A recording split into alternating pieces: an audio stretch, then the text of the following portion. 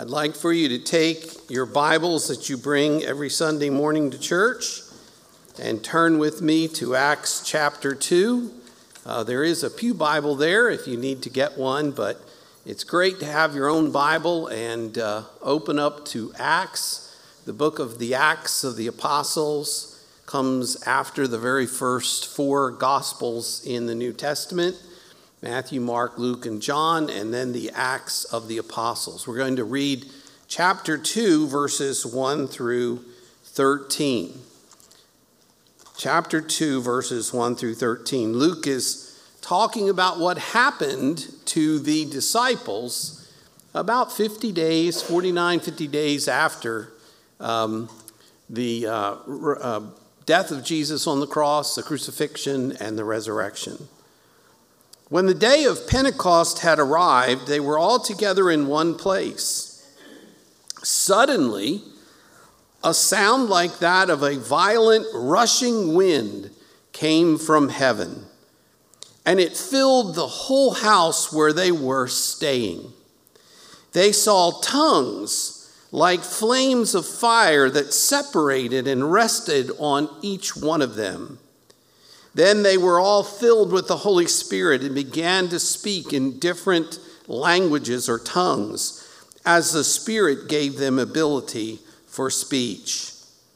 Now there were Jews staying in Jerusalem, devout people from every nation under heaven. When this sound occurred, a crowd came together and was confused because each one heard them speaking in his own language. They were astounded and amazed, saying, "Look, aren't all these who are speaking Galileans? How is it that each of us can hear them in our own native language? Parthians, Medes, Elamites, those who live in Mesopotamia, in Judea and Cappadocia, Pontus and Asia, Phrygia and Pamphylia, Egypt and the parts of Libya near Cyrene, visitors from Rome, both Jews and converts, Cretians and Arabs. We hear them declaring the magnificent acts of God in our own language." They were all astounded and perplexed, saying one to another, "What does this mean?" But some sneered and said, "Oh, they're drunk on new wine." And may God bless the reading of his word. Let's pray together. Father, we thank you for the opportunity to come together and worship. We thank you for the opportunity to study your word, to sing and lift up our voices for your praise and for your glory and for your honor. We also thank you, Father, for the ability to be a congregation of believers who come together unified in the Holy Spirit for the purpose of declaring your magnificent acts and for declaring the joy and the wonder and the great salvation that we have in Jesus Christ. We ask, Lord, this morning, since you are here already, that we will recognize your presence and that we will recognize the presence of the Holy Spirit, who is to teach us and to comfort us and help us grow as believers in Jesus Christ. Please, Father, help us to yield our hearts to the Holy Spirit so the Holy Spirit might open our minds, our hearts, our faith, and deepen us and mature us as Christian believers, so that we too can go out from this place and proclaim in the languages of the world the wonderful acts of our Father, and primarily, especially, the death and resurrection of Jesus on the cross. We do pray for our nation and our world because they desperately need the Prince of Peace. We need to hold on to him and to take our refuge and trust in him in times of pandemics and earthquakes and all kinds of tragedies that are happening across the globe. Help us to be a faithful body of believers, unified together in proclaiming Christ Jesus, in studying the Word, and, Father, in maturing as our faith in Jesus Christ. These things we pray in Jesus' wonderful and holy name. Amen. Amen. You know, this is a hot day. It's gotten kind of hot, and I think they're saying that the heat index is supposed to go up over 100, 104. So for some of us, this won't be a very good day. But there are good days, maybe in the spring when it's nice and cool, or in the fall. We always get really upset when it gets cold in the winter and wish for the summer. And then when the summer gets here, we get the dog days of July and August. We wish we were back in winter again. I'll bet there are a couple of special days in your life, days that really changed something about your life, your experiences. I don't know, it may be the moment that you got married, the moment that you had a child, maybe the moment you got that dream job, the moment that something happened to you. I hope a special day in your life is the moment, the day that you ask Jesus into your heart as Lord and Savior. Well, there are a lot of important days in Scripture. We can read through the history and find out that there were days that changed things. So, for example, we might think of day 6 of creation when God made us in His image and in His likeness. Well, that must have been a day. I mean, we had Adam and Eve. We were born. We began. It's a great day in history. Maybe thinking about Moses and the burning bush, the day he met God at the burning bush, or perhaps the dedication of the tabernacle with Moses and Aaron when they dedicated the tabernacle to God's worship at Sinai for the people of Israel to be God's people. Well, perhaps even we could think of the dedication of the temple. Both the dedication of the tabernacle and the dedication of the temple by Solomon were days when the fire came down from heaven and burned up the sacrifice. Very important times. In the New Testament, of course, there are plenty of important days. We celebrate the birth of Jesus, Christmas Day, and we also recognize on Good Friday his death, and on Easter Sunday his resurrection. We might argue that they are the most important days of all in the New Testament. But there is also one other day that should, for the believer, also be a day of significance and importance, a day that we think about and remember and give God glory and honor and praise for, because it's the day that Jesus prophesied after he ascended into heaven that he would not leave us alone. That indeed, as Pastor Randy read, he would send another comforter. And that comforter would help to grow us, mature us, and lead us in the ways in which God would have us to go, in God's will, and in the teaching of Jesus Christ as our Lord and Savior. That's exactly what happened in the events that we just read in chapter 2 of Acts. It's the coming of the Holy Spirit. We call it the day of Pentecost. And I wanted to take a few minutes to look at this because there's a purpose to my madness always, I guess. Sometimes there isn't. I'm just plain old crazy. But there is generally a purpose to my madness. And the purpose is to get us to understand that as a church that is trying to evaluate where we need to go, to seek God's will, and to live that will in terms of being a ministry, a lighthouse here in this community, and in terms of looking and calling a pastor, we need more than anything else to seek the power and the leadership of the Holy Spirit. For the Holy Spirit to fill us, the Holy Spirit to teach us, the Holy Spirit to show us the directions to go and what to do. And that's what we're praying God will help us do during this interim time and transition time. We want to be able to say, Lord, lead us. And the Holy Spirit is a critical part of that leadership. Jesus gave him to be another comforter. The word comforter in the New Testament in Greek is paraclete. Is that right, Brother Dan? And as far as I can tell, paraclete is an advocate, comforter, the one who stands beside us. So if I get arrested, God forbid, I don't know why, but if I get arrested and I have to go to stand in the court, the paraclete is the advocate who stands beside me. I think that's how one of the meanings of it used in the Old Testament. But he's in there to say it's going to come out okay. It's going to be all right. Now, he is the one who teaches me the right way to go. So for the church, embarking on this quest in looking for a new pastor, we need the comforter. We need that paraclete. We need that advocate to teach us and to help us serve the Lord. So this day, the day of Pentecost, the day the Holy Spirit came, should not be really forgotten. It should be celebrated. It should be examined, and it should be meditated upon and thought about, because, we're Baptists and we don't have much to do with the Holy Spirit. We've already said that. We want to be Baptists. But to be a Christian means that we understand the role and the position and the need for the Holy Spirit.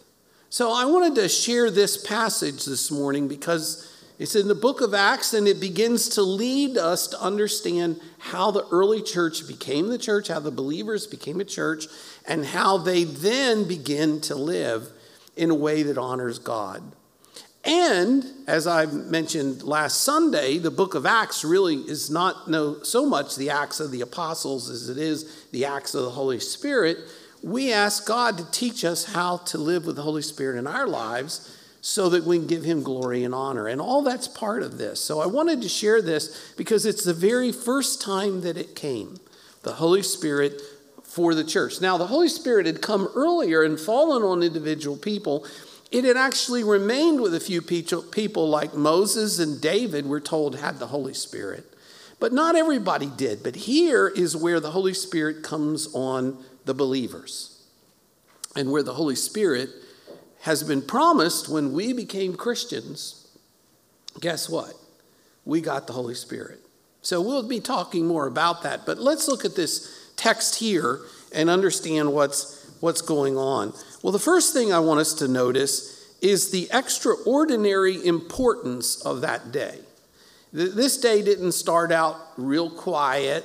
It started out with a bang, with a special event happening that equaled some of the ways in which God had actually interacted with the people of Israel, like the dedication of the tabernacle, the dedication of the temple, Elijah on Mount Carmel. Some big things were happening, and this is a big day. So we need to recognize that it's important. Let's look in chapter 2, verses 1 through 3. We're told that first of all, there is a timing thing going on here that's important for us to recognize. Number one is that this timing took place when the believers were gathered together in one place. Now, we don't know exactly what they were doing, but earlier in chapter 1, we learned that they generally got together and they began to worship and pray and look at the scriptures. And so we're assuming that that's what was happening here. They're in worship. They're praying. They're seeking the prophecy and the promise that Jesus would send another comforter. And so they're all together. They're not separated in different places or separated in different purposes. They have come together in one place, and that assumes, that sort of implies that they're all in unity, wanting God to move in their lives. That's important for a church. If you want to call a new pastor, it's not just a job, it's not just somebody you pay to do things. You got to want it to be together in ministry for God's purpose. And they were there. They were seeking, I'm assuming they were seeking God's purpose. They didn't all scatter and go back to their homes. They were still in Jerusalem. They were still there. And they were what? As we learned earlier, they were waiting on the coming of the Holy Spirit. So the timing happens when they were all together. I guess I would say the same for us. God's timing is when we're together. When we're having one purpose. We're seeking his promises. We're seeking his ministry. We're seeking his care and love for us and the power of the Holy Spirit. God does things when his people are unified, when they come together. The second thing is that God doesn't do things quietly, always. Sometimes he does things in a big way. And this was a big thing. In verse 2, we're told that when they were all together in one place, in verse 2, suddenly, behold, look, a sound like that of a violent rushing wind came from heaven. And it filled the whole house where they were staying. Now, it's like you opened up the doors and you had a huge hurricane wind and it just came in, right? But that's not exactly what's implied here. What's implied here is that the word wind is also translated in the Old Testament as breath and as spirit. It's the same word. Spirit, wind, breath. And the actual imagery of the Holy Spirit is the wind coming. In Ezekiel 37, you may have heard of the passage of the dry bones. God shows Ezekiel these bunch of dry bones on the ground, and God says, can these bones live? And Ezekiel says, God only knows, sort of. And he says, God, you know. And God says, okay, so what I want you to do is prophesy that the sinews and all that come up and, get the knee bone connected to the knee bone and all that. And yet they're standing up, but there's no life in them. All right, remember that passage? So what does God say? He says, prophesy to the four winds that the wind, the breath, the Spirit comes into them. And he does, and they become alive. So the wind symbolizes the coming of the Holy Spirit. We don't say that the Spirit is a wind, but this rushing wind that comes in my opinion, is none other than the coming of the Holy Spirit. Comes like a wind from everywhere, anywhere. You can't tell where the Spirit is, but it comes rushing in like a torrent, like a great, violent, rushing wind, and it literally filled the whole house where they were. Now, when we talk about being Spirit-filled, or the church service is being Spirit-led, we want the Spirit to be here because the presence of the Spirit, when you think about this, we believe in the Trinity, God the Father, God the Son, God the Holy Spirit. Where the Spirit is, God is, right? And where God is, the Spirit is. Jesus too. We talk about the Trinity. The three, one God, three different, I won't go into the long theological explanation for that, but you get the picture. All of a sudden, they're empty. Somebody didn't throw the doors open, and there wasn't a hurricane that showed up. What happened when they were all together in the right timing with the right unity, the Spirit showed up. And it wasn't a little, a nice little breeze. It was a big coming, all there. And it literally filled the whole place. When Isaiah went to the temple, he saw God holy and lifted up, and his presence filled the temple. The Holy Spirit's presence filled the place. That was a Holy Ghost revival. He was there. And that was the torrent. It was important that they recognize this. Now, as a symbol of this, and a symbol from the Old Testament of the actual coming of the presence of God, if you follow me here, all of a sudden there were these flames of fire, torches, that separated. It says this in verse 3, they saw tongues like flames of fire that separated and rested on each one of them. I want to tell you, this is so powerful, so significant to me. You've got to understand that in the Old Testament, when God accepted the people of Israel as his people, in the tabernacle, God came and his presence was there. The tabernacle symbolized God's presence. The tabernacle was where God was. His presence was there. And when it moved, they moved. When it stopped, they stopped. and it had a flame of fire, and it had smoke. It had the cloud of the pillar of cloud and the flame, and God's presence was there. But what God did when they dedicated that to God, he brought the fire from heaven right down on the sacrifice, right? Now, every time God does that in the Old Testament, it's the same thing. God's fire comes down on the sacrifice. God's fire came down and rested on each one of them. What were each one of them supposed to be? The sacrifice, a living sacrifice, given to God, as Paul said in Romans 12. But also, when you understand that, they were the very place where God had decided to rest his presence.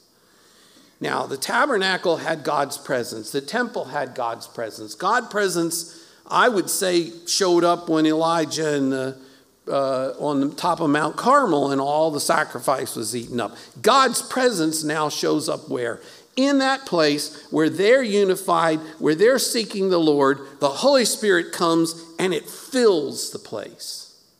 It must have been amazing. It must have been a wonderful experience.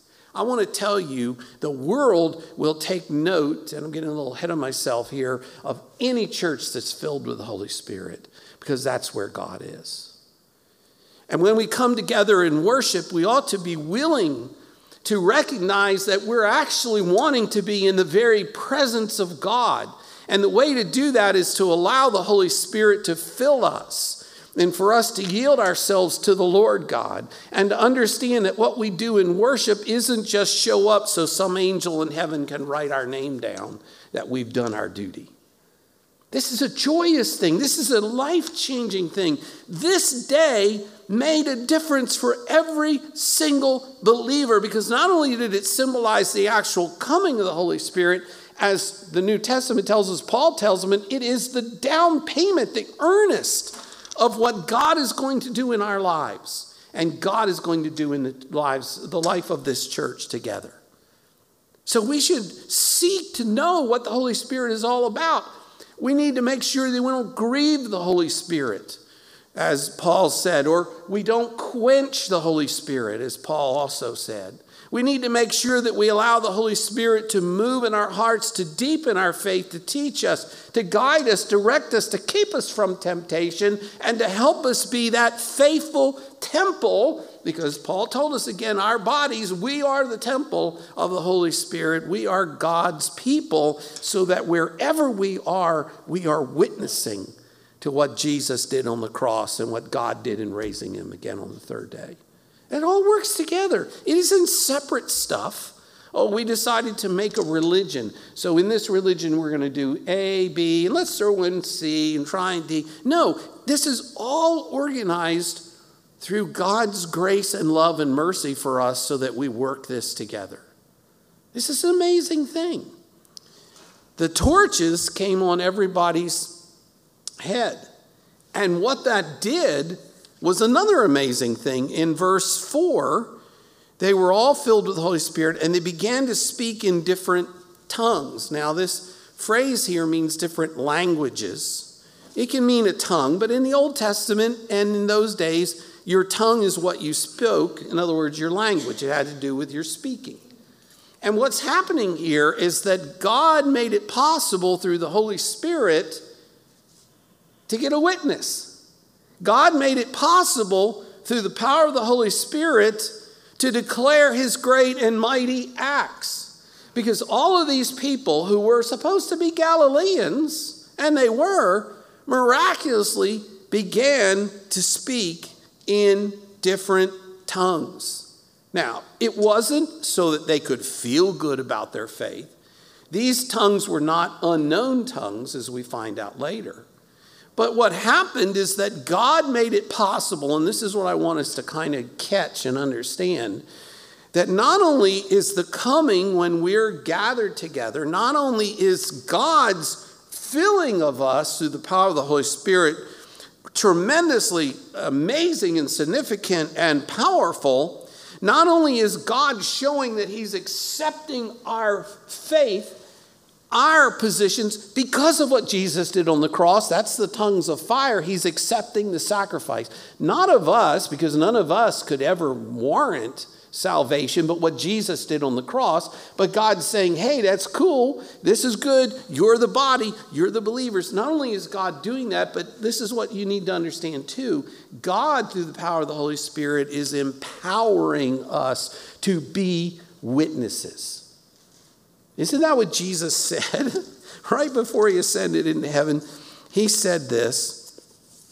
But verse 8 of chapter 1, but you will receive power, dynamite, we talked about that, when the Holy Spirit has come on you, and you will be my witnesses. This is exactly what Jesus said. This is exactly the prophecy that's coming to place here. They get to be witnesses. And God gives them the ability to be witnesses. I think it's a miracle. They begin to speak in languages that they don't know. And the whole point of it is to give them the ability to tell others about Jesus. Now, I'd be scared silly if I thought it was only on my count and my ability and my strength that I could tell people about Jesus. But I don't have to be scared because it isn't me. God will help me through the Holy Spirit to share with others what he has done for them when Jesus died on the cross and he raised Jesus on the third day. Do you understand the importance of that? God is not leaving us alone to fend for ourselves as best we can. God is giving us the Holy Spirit as the advocate, as the comforter, as the helper, the one who will help us do this. And the Holy Spirit here is giving them the ability to witness. So I don't want to get caught up on the idea that it's a miracle and they're speaking different tongues or languages. That's really not the purpose. The purpose of what they're telling us, Luke is telling us, is that this results in a massive witness. It actually results in so many people hearing in so many different languages all the things that God is, that Peter even gets up to deliver the very first ever Christian sermon. And when he gets done, thousands receive Christ as their Lord and Savior. That's what's so amazing about this. God wants us to understand that when the Holy Spirit comes into our hearts, it is also there to enable us and empower us to be the believers, to be the witnesses that he wants us to be. And all we have to do is say, yes, Lord, and yield to the power of the Holy Spirit, yield to the Spirit. Let's look in verse 4 again at the beginning and talk about the impact that this event had on the disciples. In verse 4a, it says, now they are all filled, then they were all filled with the Holy Spirit. And of course, we're told that as they began to speak in different tongues, as the Spirit gave them ability for speech. They didn't invent it. They didn't come up with it. God gave them the ability to do it. But I want to say that there's two things that are important here in this verse that we also don't want to miss. One is the fact that they were all filled. Okay? They were all filled. It isn't that there was just one guy over here and another lady over there and a little child over there. They were all filled. That is the unity of the believers in Christ Jesus. I believe that when you come to know Christ Jesus as your Lord and Savior, the Holy Spirit comes into your life. You don't need a second filling, a second baptism. I believe that he's there. The very presence of God is in your life. If God is in your life, Jesus is in your life, guess who comes along? The Holy Spirit. You know, you can't get away from the Holy Spirit. He comes too, right? It's all the baggage. You get God, you get Jesus. Oh, then you don't have to go out and try to get the Holy Spirit, beg, plead, whatever. He's there already, okay? So the point is, I want us to know that they were all filled. It says that. Now, then they were all filled. That means the Holy Spirit is in each one of our lives if we know Jesus Christ as our Lord and Savior. Now, the problem, of course, might be how much we yield to the Holy Spirit, how much we allow the Holy Spirit to teach us, where we are in our walk with Christ as we learn to be filled by the Spirit. That's another issue and a story that we need to talk about, because what does it mean that you're filled with the Holy Spirit? What do you do? How does that work itself out as I live with Jesus Christ as Lord and Savior? Well, that's pretty cool, because that's a lot of what the rest of the Bible, the New Testament, tells us, and that's what we're called to do as we wait until Jesus comes back again, because Jesus promised that if he had to go, he would send another comforter, and the whole promise is that he's coming back again, and that's wonderful. So we live in the meantime with the other comforter, which is the Holy Spirit, which is everything we need until Jesus comes again. But the point is, the extraordinary impact on these disciples is that they were all filled. Hey, these guys weren't really the cream of the crop culturally. You had Peter, the fisherman. You had all kinds of different people. There was the couple of those ladies of the evening that followed Jesus. There were people in there for good or for bad, a tax collector, a thief, all these other kinds of people were there, and guess what? They were all filled because they believed in Jesus. And that's what's important. It doesn't matter who you are. It doesn't matter what you've done. It doesn't matter whether you think you're great or not. Jesus will fill you with his Holy Spirit when you come to know him as your Lord and Savior.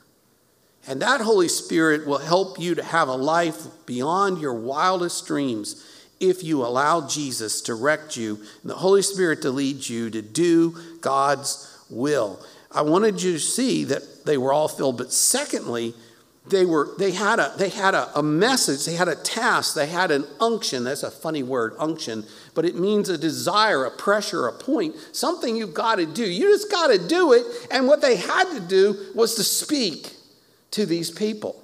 It says here in this verse 4 as well, they were all filled with the Holy Spirit, and the implication is they all began to speak in different tongues. But it does say, as the Spirit gave them ability for speech. So maybe some didn't speak as much in different languages, but they began to speak. They began to testify. They began to shout to the rafters how great God was and what he did in giving his son Jesus to die on the cross. That's just downright amazing. They began to have a Holy Ghost revival, and the place was rocking. The Holy Spirit had come. They're witnessing. They're testifying. It's amazing. And you know what's going to happen? When that happens, it's going to draw a crowd, right? I'll tell you what, some people think that they have to follow every single little fad or formula of church growth that comes along. In 2 Sundays, I can have, if we didn't have COVID virus, I could have this place packed to the rafters and people outside waiting to get in. It's easy. All I have to do is come and select a certain place, different times, put a $100 bill or $1,000 bill. I don't even know if they make those anymore. Put a couple of $100 bills underneath and tape it to the pew and let people come in and they get to look. Or I could do a raffle as long as they get here and give them something. But that's not the purpose of God. But I want to tell you something. Let the Holy Ghost bring a revival to the people of a local church, and you won't believe what God will do in bringing people to hear. See, one is a way just to get numbers. Another is a way to win people for the Lord. You let a church learn this essence, the importance of the coming of the Holy Spirit, and asking God to lead them in what that means in their particular purpose and mission call, and then you better stand out of the way because God will do a great and marvelous thing. Let me read you this little statement. Without the power of the Holy Spirit, this is from D.M. Dawson, without the power of the Holy Spirit, all human efforts, methods, and plans are as futile as attempting to propel a boat by puffing at the sails with our own breath. All those things, we could try it, but it would be us, right? But God never displays his power for the purpose of showmanship. Last time I looked, there's no neon lights in the sky. But everything that God does has great significance. And the coming of the Holy Spirit was the beginning of that significance for the early believers. They became a church, as we're going to find out. I mean, you read on in the book of Acts. The purpose of Providence Baptist Church is to be a church, a body of believers being led by the Holy Spirit. And we are filled with the Holy Spirit, and God will give us that unction to be witnesses, to be testifiers, to share with everyone else the joy and the wonder of knowing Jesus Christ as our Lord and Savior. Let me finish this up here in the next couple of minutes here. The extraordinary impression on those drawn is important because this is a transitional little section that leads us to the very first Christian sermon, the very first Christian altar call, the very first Christian revival, and people coming to know the Lord. But you have to understand that's what God wanted. God wanted to draw attention to these individuals who were being witnesses. In verse 5, there were Jews staying in Jerusalem. They had come to Jerusalem to serve. They were proselytes, and some were converts, and some were regular Jews. And all of a sudden, they heard the sound. And it's like, wow, what happened? They were in Jerusalem all in one place, and they heard this sound.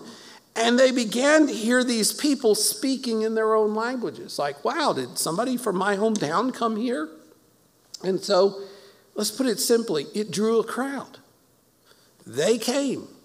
They heard something going on, and it was divine, and it drew a crowd. And when it occurred, they got together, and they were confused, and they were amazed. They said, look, hey, these people shouldn't be doing this. These are unimportant. Galileans were kind of lowlifes. They were not the greatest, most culturally in crowd. Let's put it this way. They weren't on the A-list. They weren't the celebrities. And yet they were doing something amazing, something that was beyond the ability of humankind to do, but something that God himself was doing to make a difference. And then you get this whole long list, all this long list of the names of the people or the native people that are there. And we read through it, Parthians and from Cappadocia and Pontus and all these places. And they were from all over the world. And this is what it says in verse 11. We hear them declaring the magnificent acts of God in our own language, in our own languages. You see, they don't declare, this is going to sound trite, but they don't declare where the best bargain is. They don't declare how much money you can get or how you can be prosperous. They're not declaring what you can get out of this. They are declaring what God has done. And see, that's really important to do, to understand. We declare what God has done, what he's done in Jesus Christ. And the people were astounded, and most of them were perplexed, and they asked this question: what does this mean? Now, of course, there were detractors, and some of them said, well, hey, they're just drunk. They got the bottle of new wine out, the Ripple or whatever they want to call it, and drink, and they're just drunk. Of course, this leads Peter to stand up and say, hey, they're not drunk, but let me tell you. And he launches into the first Christian sermon. But the point is, the question cannot be ignored. What does this mean? What does all this stuff going on mean? What's the significance of this day? What's happening here? It caused an uproar. They heard the sound, and it was a God-made sound. It wasn't a human-made sound. It was the Holy Spirit, and it was Holy Spirit-driven. And they came to honestly ask the question, what does this mean? Now, I think that's a pretty important thing. There are three things I like to do, and I'm going to finish up here. One is I like in my sermons to be faithful to the Bible, faithful to God's word. 2, to exalt Jesus. And 3, to make an application. So I just don't want you to say, oh, well, it was a nice thing he said about Jesus, but it doesn't matter to me. So I want to say, so what? This is the so what. Do you live a life where the Holy Spirit makes such a difference that people say, what does this mean to you?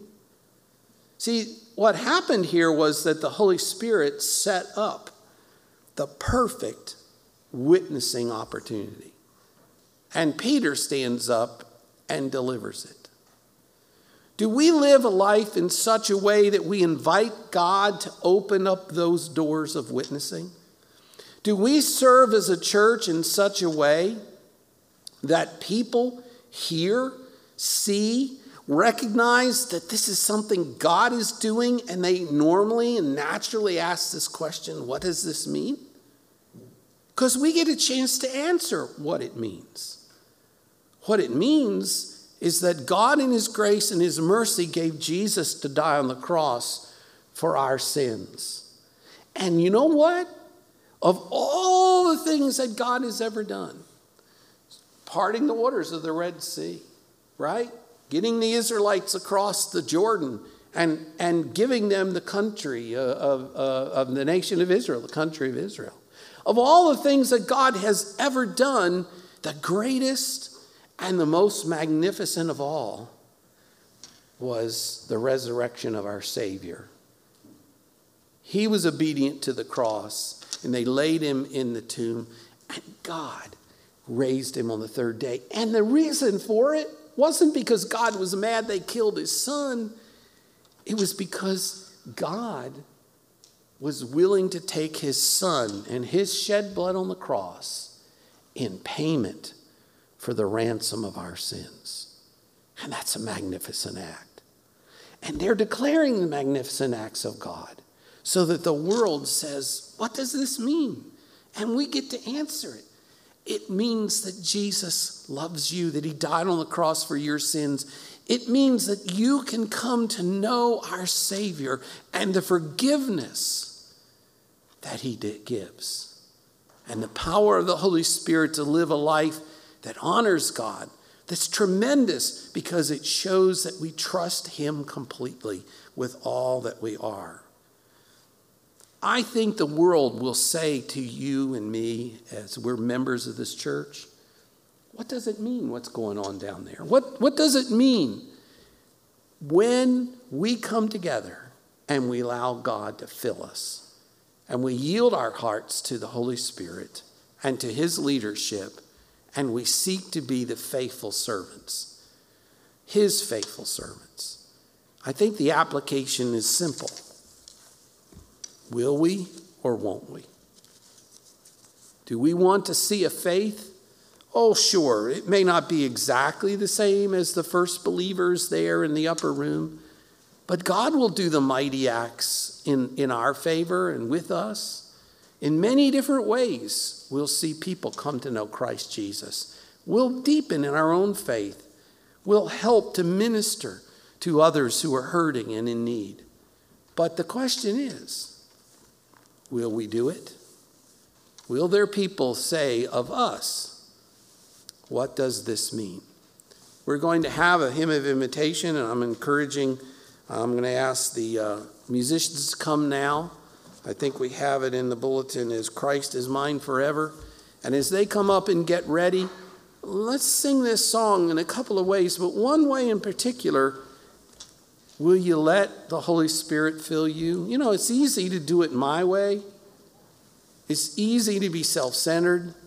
It's easy to want the things that I want. But will you ask for Christ to give you the things that he wants?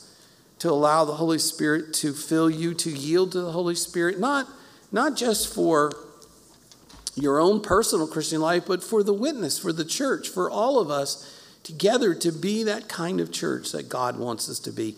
Will you make that your commitment as you sing?